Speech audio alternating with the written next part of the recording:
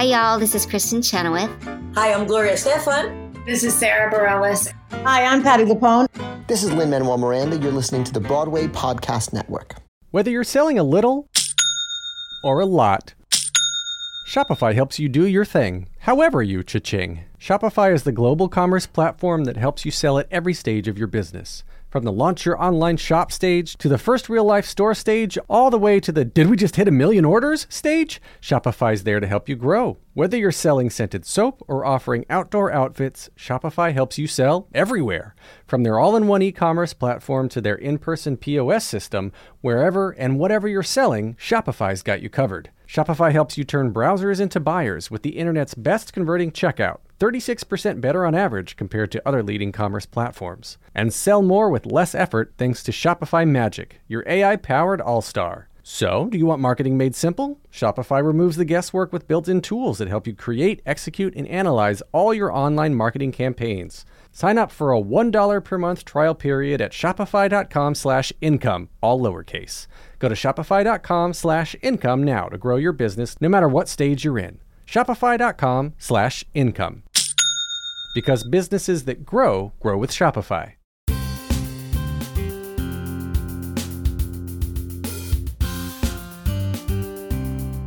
Welcome to Stagecraft, Variety's theater podcast, bringing you backstage and behind the lockdown with theater's biggest movers and shakers, on Broadway, off-Broadway, and streaming to a device near you. On this episode of Stagecraft, I'm talking to Sarah Ruhl. She's the award-winning playwright of Eurydice, The Clean House, and In the Next Room or The Vibrator play, among many others. She's also a poet and essayist, and her work has won her a MacArthur Genius Grant, the Susan Smith Blackburn Prize, and the Steinberg Distinguished Playwright Award. She is also the co-founder of Three Views, a new theater website that originated in the minds of its creators as one thing, and then pivoted to something else, as it became clear that Three Views was going to launch during this extended period when theaters have been closed by the COVID-19 pandemic. Ruhl is in the virtual studio with me to talk poetry and presence in the theater, and what she hopes Three Views can offer as we all wait for theaters to reopen.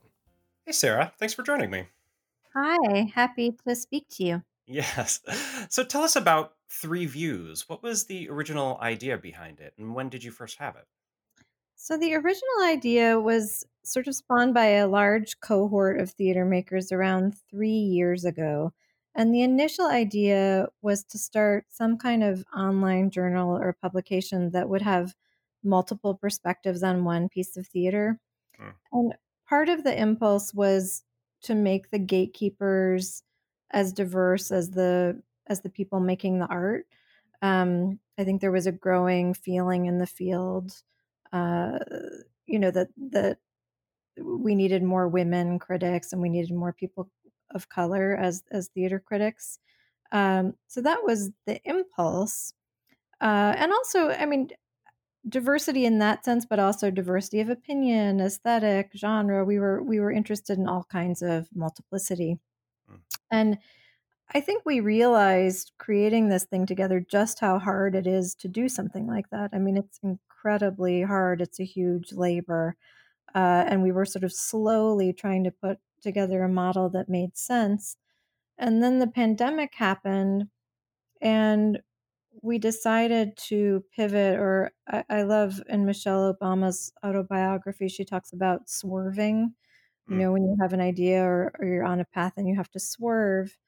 And so the new notion during the pandemic was, what if we use the website that we were building instead to really create community in the theater by mourning productions that were canceled, archiving those productions somehow, offering prayers and reflections and elegies and sort of meditations by people in the theater community.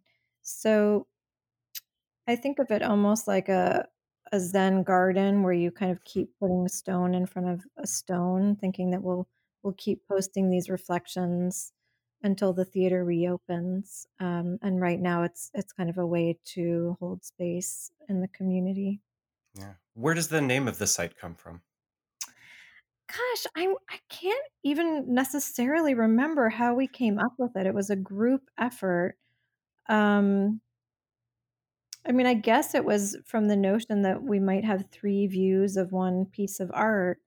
At some point, we were also thinking of sort of three sections, one that was reviews, one that was previews, and one was something that we were calling purviews. So we were just kind of playing around with the idea of multiple perspectives. And we ended up, as it turns out, posting 13 reflections to start with because I was thinking of the Wallace Stevens poem, 13 Ways of Seeing a Blackbird. And I guess Mm, we'd always thought if there are 13 ways to see a blackbird, there must be at least 13 ways of seeing one piece of theater. right. And when was this? When did the first batch of posts go up? I think it was a week ago. Yeah. And so how often will that continue to be updated with new content? I think we will have a new reflection every week. So this Mm, week, Octavio Solis has a beautiful poem that's been posted. And then we have three canceled or closed early productions probably every 2 weeks. okay. And right now, the editor, Melissa Crespo, is focusing on a different city every 2 weeks. Oh, So she started with New York. And then I think in 2 weeks, Chicago will be featured. and these are little excerpts, for at least from what I've seen, these are little excerpts with there's sometimes a little video or an excerpt from the play on the page, and maybe some other information about it. Is that right? Is that basically what those I don't know, kind of memorials of those productions will be? Yes, exactly. I mean, I think we're hoping to get some kind of talisman for each production, whether it's there was an interview with a singer in Intimate Apparel and she sung Mm. a song in the interview. Yeah, this is the Or Lynn Nottage opera yes, that the would have Lynn. happened and will eventually, but Yeah, not for a while. exactly. I mean, we're hoping to get, just a little bit of texture or flavor, but it was Mm, also really important to me that there be an excerpt on the page. So there should be 10-page excerpts for each production. And I guess the reason that was important to me was that I think in the time of pandemic, there's one impulse to go digital, which I totally understand, but I think there will also be an analog need to go back to the page, to see how these things live on the page before we can make them in three dimensions again. yeah. And how is Three Views funded? Where does the infrastructure come from, just financially speaking? So we are a project from the Lilies, which Julia Jordan is the fearless leader of that champions women in the theater. Yeah. But the money really comes from a Kickstarter we did. God, I mean, has it been 2 years now? It's really taken us Mm, a long time to put this together. So mm, it's really grassroots donations that fund the site. yeah. And what were the main obstacles as you were putting this together? What was the thing that slowed you down so much? I think it's that it's very hard to create a new credible model for criticism. There are pitfalls actually everywhere you look. And Is this an aesthetic model or a financial model, or what in particular were every, you? everything. I mean, I think, funding is a big deal. I think what Mm, we were trying to do was really ambitious. And to be completely candid, I don't think we could have done it without a huge um, fund from the Ford or the Mellon or something like that, and 4 full-time employees to really make it a going concern. I mean, I think we were a scrappy little group, but with a kind of big idea. mm, And I think no one realized just how much time and effort you would need to create three views of one production and actually um, in a timely fashion so that mm, those views could have an effect on the life of the production.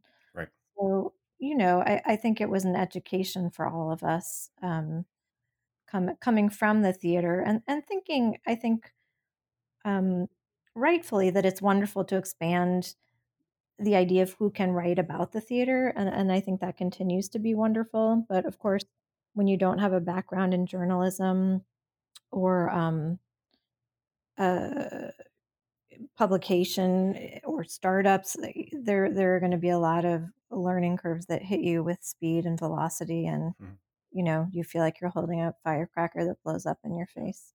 yeah. Do contributors get paid? Yes, they do. They're also free to donate back um, to the site. So a lot of folks have donated, and then we can pay $100 otherwise for a contribution. Right, right. And what's surprised you about some of the work that's come in these initial weeks and that Free Views has been posting these days? Well, I think one thing that's really heartened me is feeling like there is a need for secular prayer and mourning and elegy. I mean, we've lost a lot of all of us have lost our livelihood, so there's that.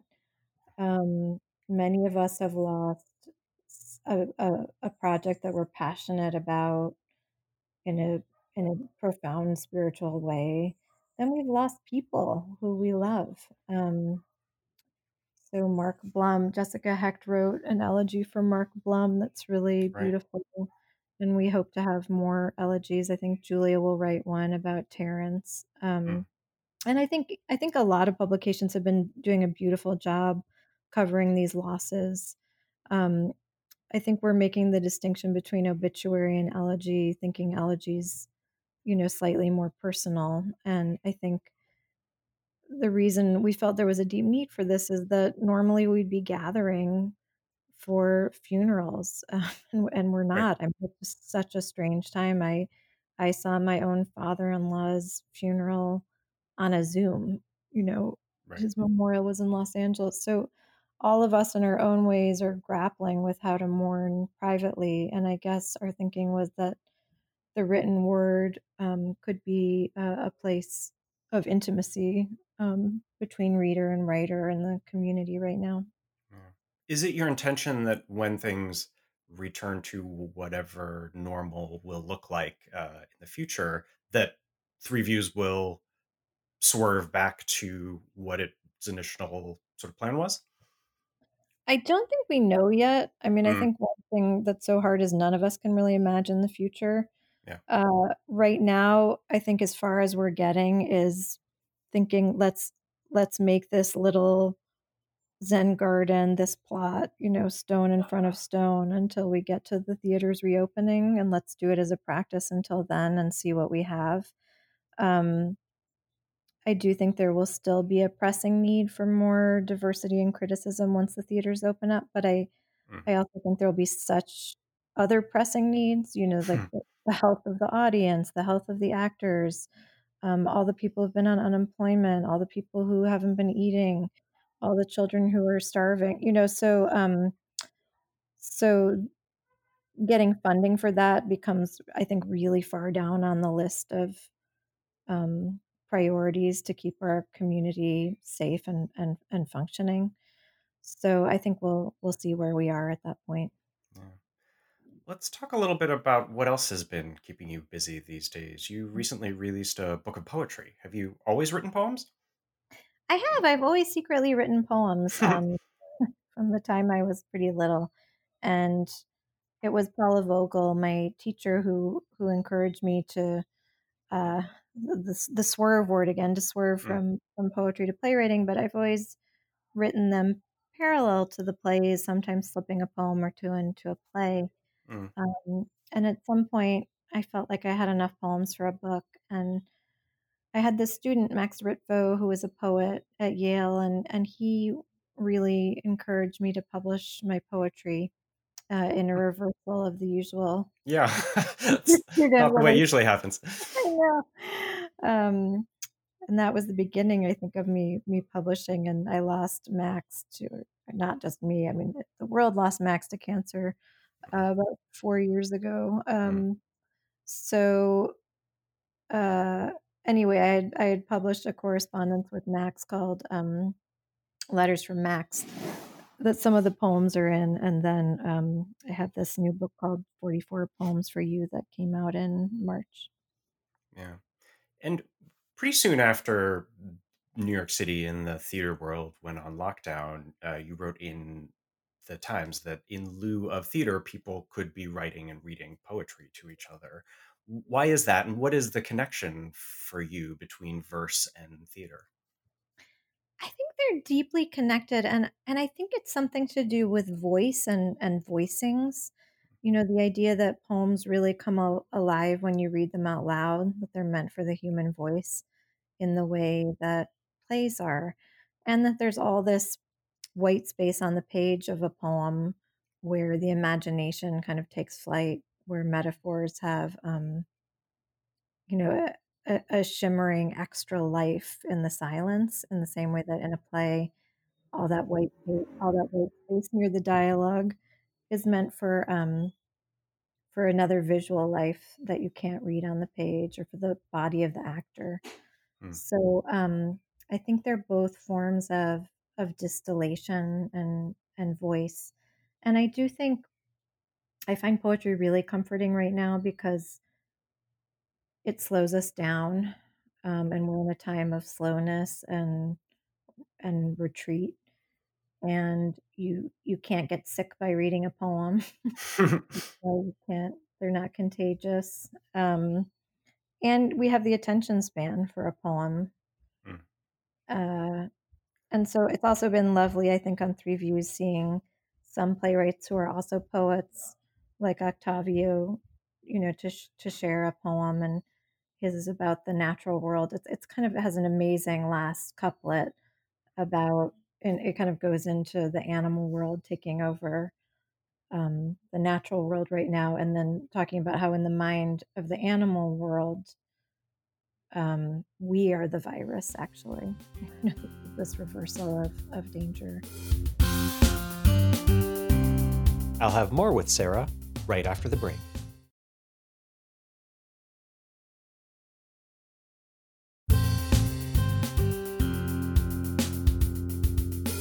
And now here's more with Sarah Rule.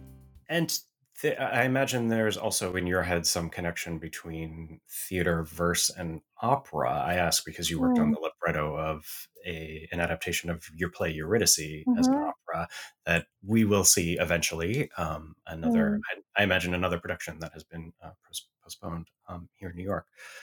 Yeah. But how do those three things, or have you enjoyed working on the libretto, and what was it like returning to that play again? I loved working on the libretto, and part of it is my great love for this composer, Matthew Aucoin. So we had a really seamless collaboration, and again, it was mostly distillation. I think it takes about, 3 times as long to sing something as to say something. So there was a lot of cutting and a little restructuring, but a lot of our collaboration was just Matt calling me from a field somewhere and saying, "Talk to me about this moment," and I would, and then he would score it. So I think, again, thinking about that extra space around text, whether it's the body of an actor or the space metaphor occupies in a reader's brain, or a space for an amazing soprano to sing, I think it's very joyful for me to see that empty space get filled, and in this case, for it to be filled by song. What do those songs bring out of the text, have you found? I mean, I think the scale of opera is just so it's so epic, it's so daunting in its way, and some of the most magical moments for me were sitting in rehearsal across from these astonishing instruments and getting to be that up close to the power of their voices. So there's one aria, "This is what it is to love an artist. The moon is always rising above your house. The houses of your neighbors look dull and lacking in moonlight." And it goes on from there, and it ends with, "This is what it is to love an artist. This is what it is to love." So the repetition was added in the opera, and I don't know, to hear an actress sing that. I mean, it has the same emotional valence, I think, as a soliloquy, but it just it just kind of pierces me to hear it sung. Does the story mean something different to you now than it did before, back because you wrote that play? That play was written in 2003, right? Yeah, I mean, I was 26 when I wrote it, and I'm 46 now, and Yeah. funnily, Matt, when he started working on the score, was 26 also. I mean, I Mm. think now I'm generationally, I'm in the position of the parent rather than Yeah. the child, you know? Yeah. Your work has always been highly theatrical, and I know you've thought quite a bit about sort of what defines theater and the importance of presence and the quality of experiencing something live. Even before all this happened, what is your definition of theatricality? Well, I mean, post-pandemic, I've been writing these little haikus as a practice, and one little haiku ended up being about the theater, and I can see if I have it memorized. It's Yeah. something like, "You can't fast forward it. You can't take a crap while watching it. And yes, you must be dressed." It's like these rituals of presence that we take for granted, but that suddenly when you're watching Zoom theater, you realize the ritual no longer applies. Like, you don't have to be dressed, you don't have to be on time, you don't have to sit through it. If an emergency calls, you can tend to it. Whereas in Mm, the theater, we are all, I mean, it's remarkable when you think about it. We as a group have all decided to train our attention on this stage for this moment in time, mm, and nothing else matters outside of that attention. To me, the Zoom theater, while it has kind of wonderful craft, wonderful charitable impulses, um, it's funny, the Homebound project that I was part of, which I think they produced beautifully and have raised $60,000 mm. for No Kid Hungry, which is so Yeah. great since 1 out of 5 kids is starving right now. Um, but there's an intermission built into it, and I just found that hilarious, like a great touch, and I really enjoyed the intermission too. I was like, intermission, it's these rituals that we long for, these ways of dividing time up. Yeah. Why do we long for them? What's important to you to preserve in the whole ritual of it?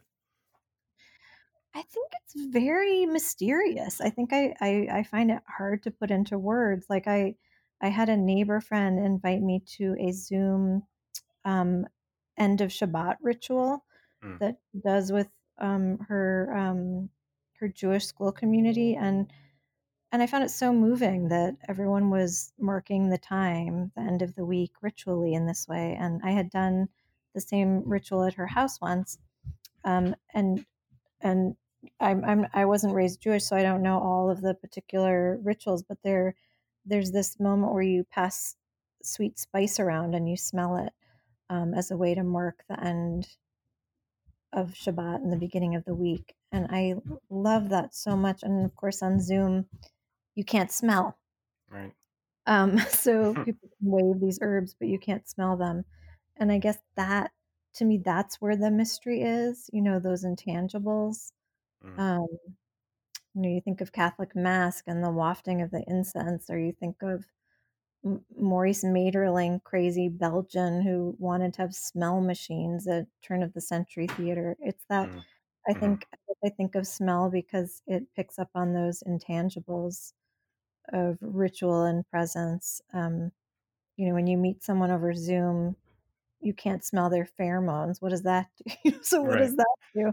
And then, of course, I don't know why I'm going out down this olfactory track right now, but of course, with COVID, people lose their sense of smell and taste. Mm, Um, so it feels like we are in this very strange era of lack of flavor, lack of mm, differentiating moments. mm. As you mentioned, you're a lecturer at Yale, and I imagine this is it's a very hard time for everyone, of course, but I'm sure it's very hard for them who are hoping to make a career in the theater. How are Mhm. they feeling about what's going on right now? I think the students at Yale are coping all in very different ways, and I am incredibly worried about the third years who are graduating into this barren economic ecosystem. Mm, Um, they're remarkable writers, and I'm sure they'll weather it, but I really feel for them. And they've had their productions canceled. They don't have the ritual of graduation. Some have had productions that were planned, professional productions canceled. So, some of them have been planning to work on writing short stories for a while. Some of them might, try to dust off a a TV pilot.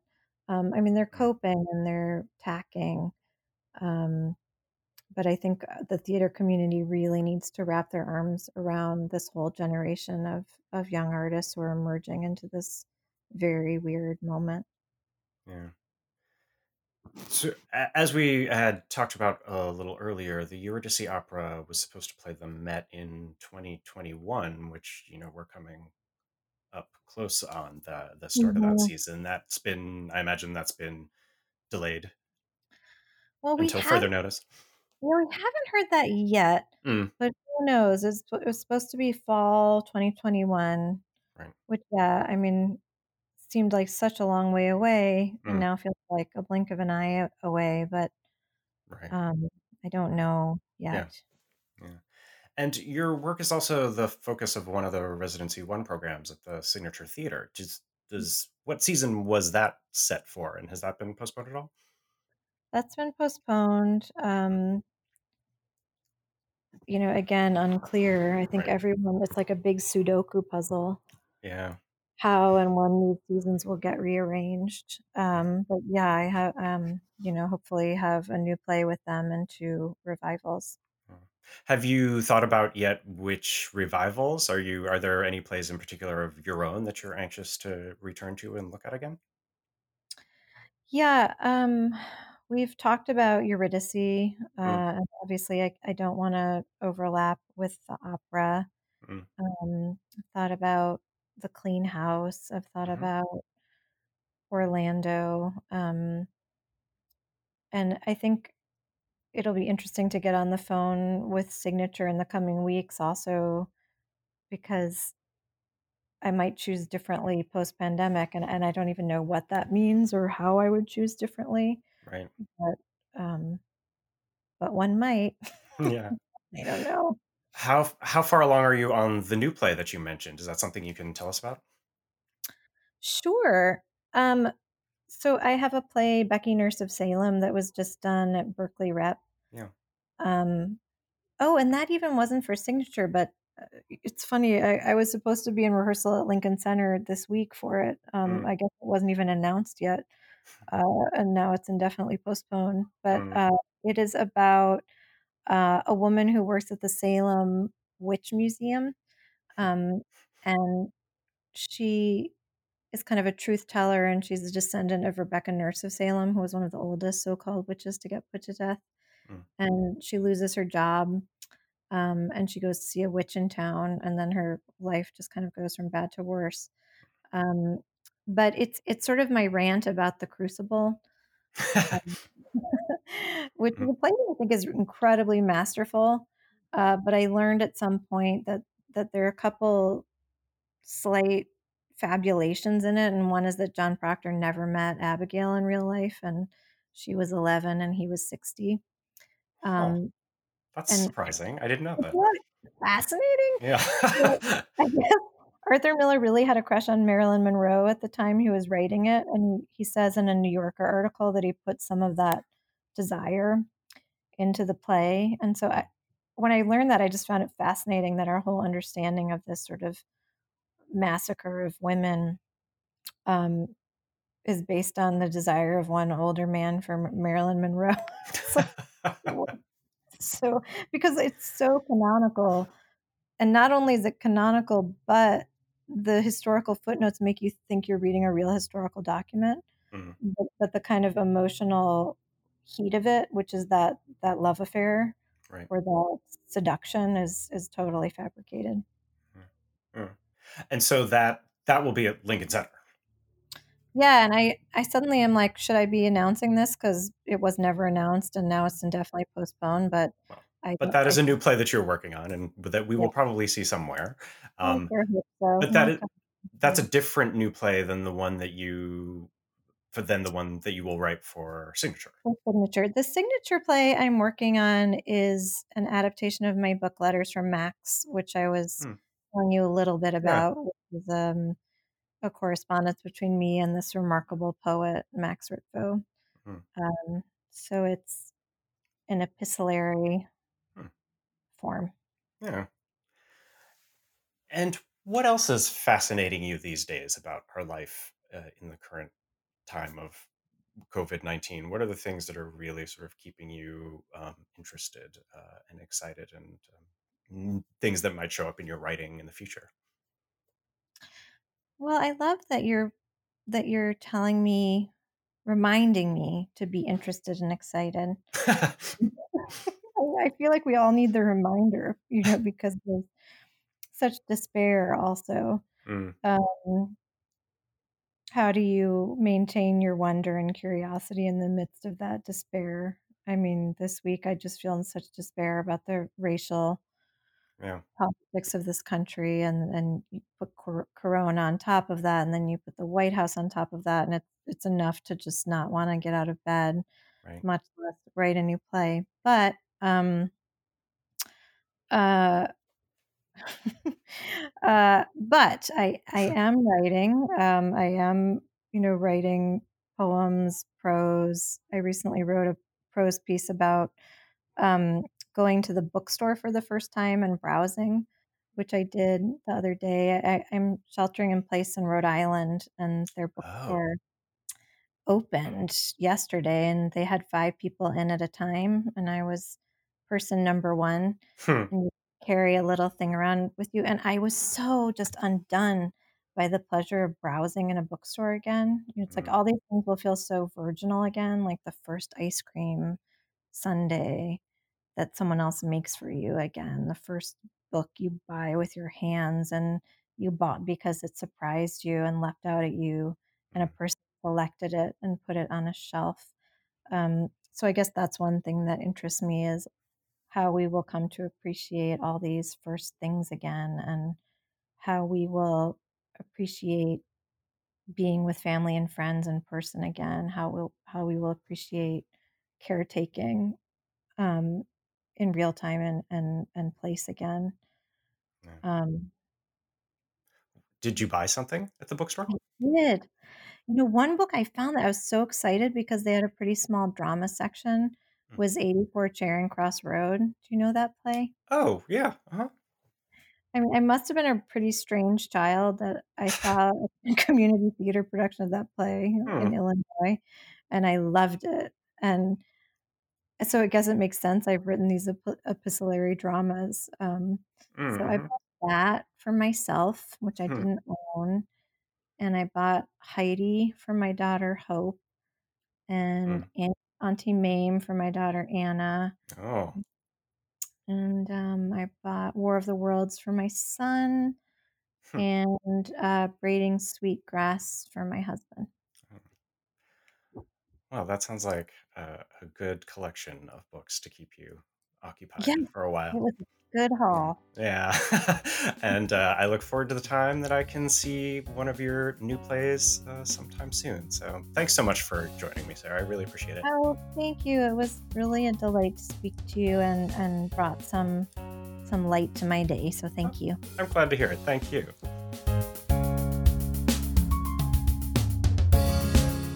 That was Sarah Ruhl, the playwright and co-founder of the new theater website, 3 Views. Her book of poetry, 44 Poems for You, was released earlier this year. If you like what you're hearing on this and other episodes of Stagecraft, you can rate and review us on Apple Podcasts, and you can subscribe and find past episodes there and on all the other pod places, including Spotify and on the Broadway Podcast Network, which is a great place to find more theater for your ears. I'll be back next week with another new episode. Thanks for listening, and see you soon.